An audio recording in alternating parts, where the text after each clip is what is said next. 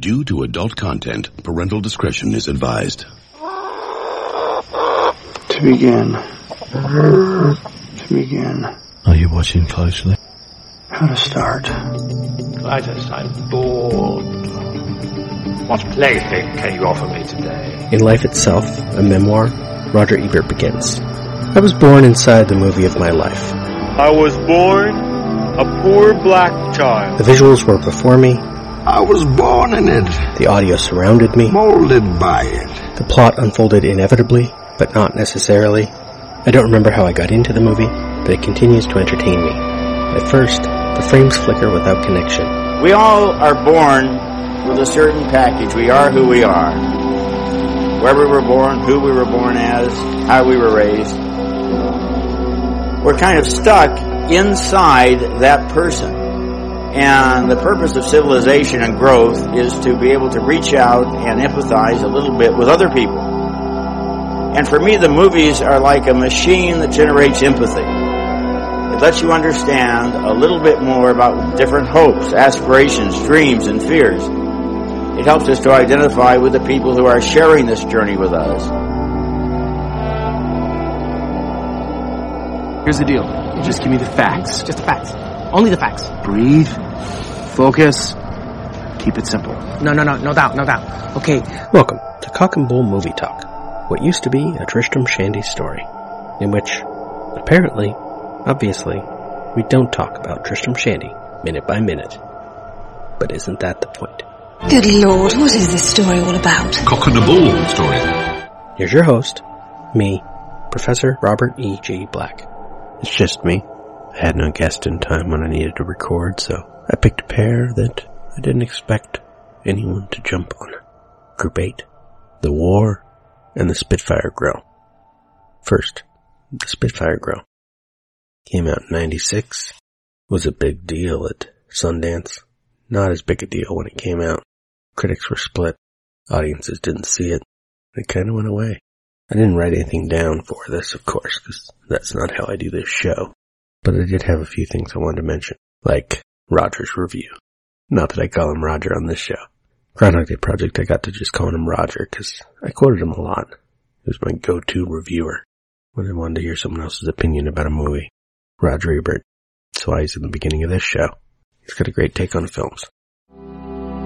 And for me, the movies are like a machine that generates empathy. It's a great way of thinking about it. It lets you understand a little bit more about different hopes, aspirations, dreams, and fears. It helps us to identify with the people who are sharing this journey with us. He only gave the Spitfire Grill 2 stars.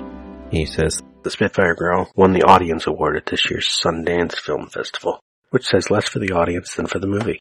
It's an unabashedly manipulative, melodramatic tearjerker with plot twists that Horatio Alger would have been embarrassed to use, and the fact that it's so well acted only confuses the issue. Not going well.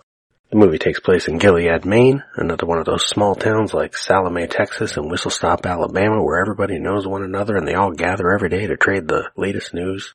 Towns like this don't much exist anymore, except in sitcoms where the characters are constantly dropping in on one another to prod the plot and explain the latest developments. I feel like sometimes Roger's even more cynical than I am. Yeah. Skip ahead. Actually, I would point out something. Reviews and whatnot mention Percy, the main character, Alison Elliott's character, being called Perchance Talbot. I don't recall if the movie ever actually says her name is Perchance. I named a character after her in a book, but I named my character Perseverance. Percy was short for that instead. I think promotional materials might have mentioned her name as Perchance. But he mentions the cast, and then he says, sometimes as a movie critic you have to knock yourself sharply on the ear to dislodge the last movie you've seen and pay attention to this one. Watching this plot unfold, I was remembering last week's Heavy, which also premiered at Sundance. Its cafe was run by an older woman and had a veteran waitress and a young waitress, and had a regular customer whose name was Leo, not Joe, although he was played by Joe Grafasi. Also echoing in the caverns of my memory were several other movies about stalwart women running cafes and striding above the local gossip. The Ballad of the Sad Cafe, Fried Green Tomatoes, Staying Together, and of course Baghdad Cafe. In the Spitfire Grill, which weaves several fairly overworn feminist strands into its quilt, Everyone, of course, immediately gossips about where Percy came from and why she would want to settle in Gilead. Ever notice how in the movies people who believe they live in the best place on earth are always resentful when an outsider wants to move there? Well, yeah. That's enough for Roger. What's the movie about? You haven't seen it. Some of you have, but most of you haven't. Percy just got out of prison, where she was for 5 years. She moves to a small town in Gilead, Maine. Probably chose it off a map because of its name, because of the biblical balm in Gilead. At one point she even sings the lyrics to "There is a balm in Gilead to make the wounded whole." There is a balm in Gilead to heal the weary soul. There is a balm in Gilead to make the wounded whole. There is a balm in Gilead to heal the weary soul.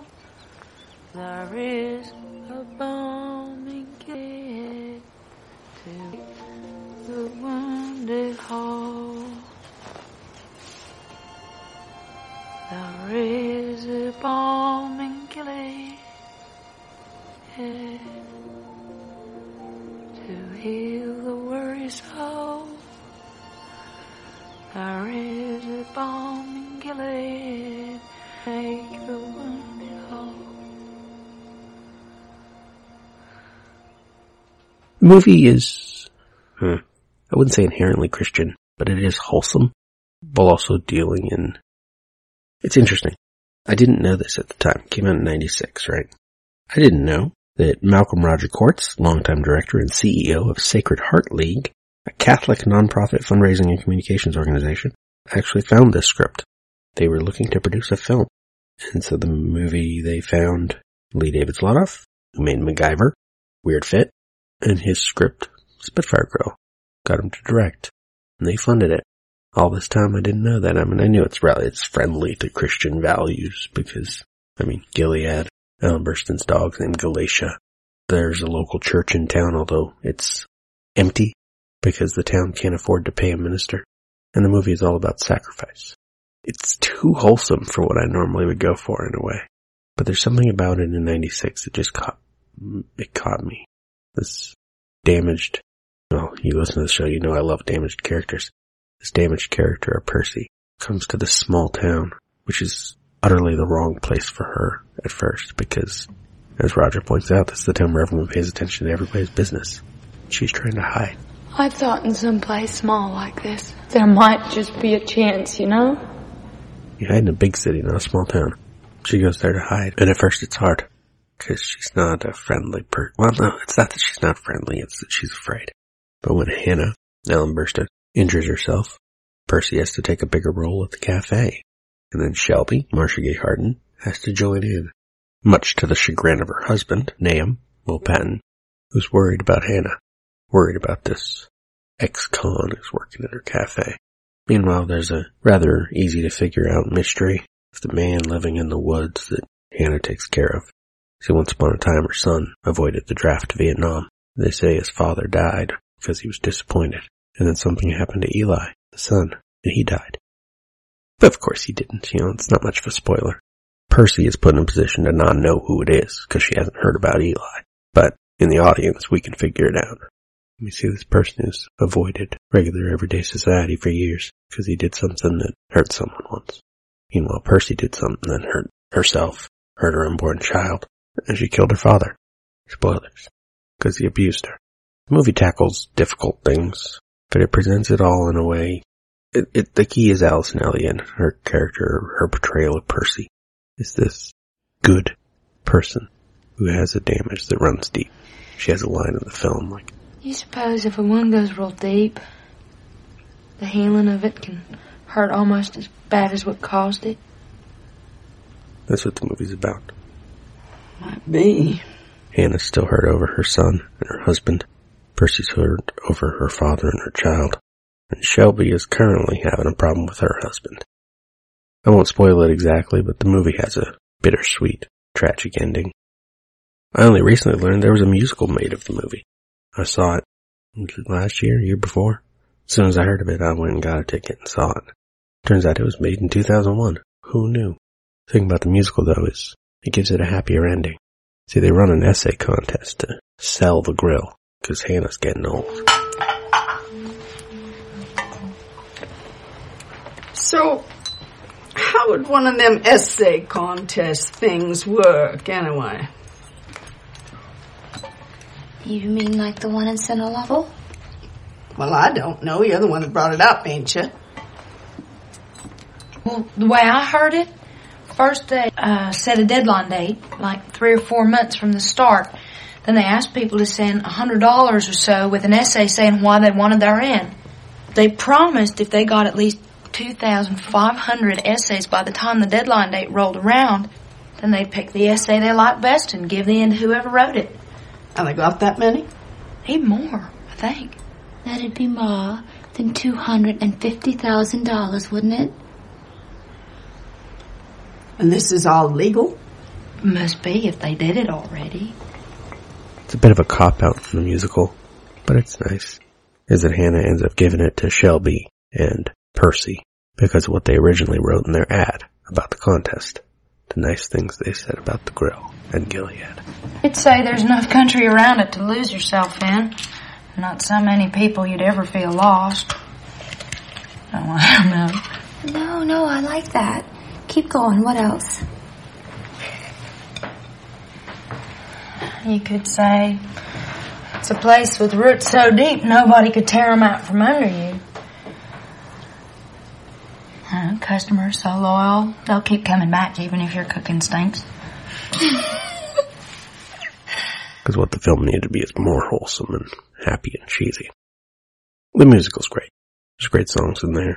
The particular production I saw, this fantastic set where the floor curved up into the walls and became the forest. Great structure. It's weird to talk about these things by myself. Usually in my little interlude-ish episodes, I explain why the movie's my favorite, and I do it in like a minute, maybe 2. Don't go on for a dozen or more. The usual episode I aim for 20. And I was like, what do I do if I don't have a guest in time? Pick 2 movies and talk about them. So I'll talk about them.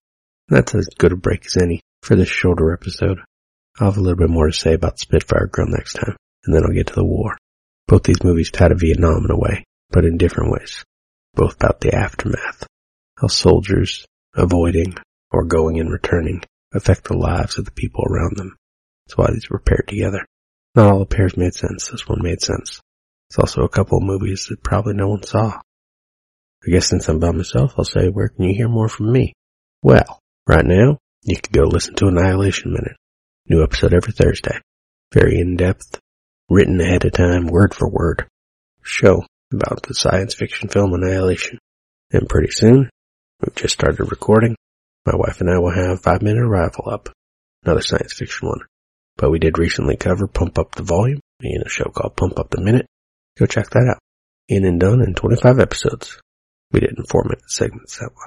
You can find those on all of the obvious social media or go to lemmingdrops.com for links. Cut.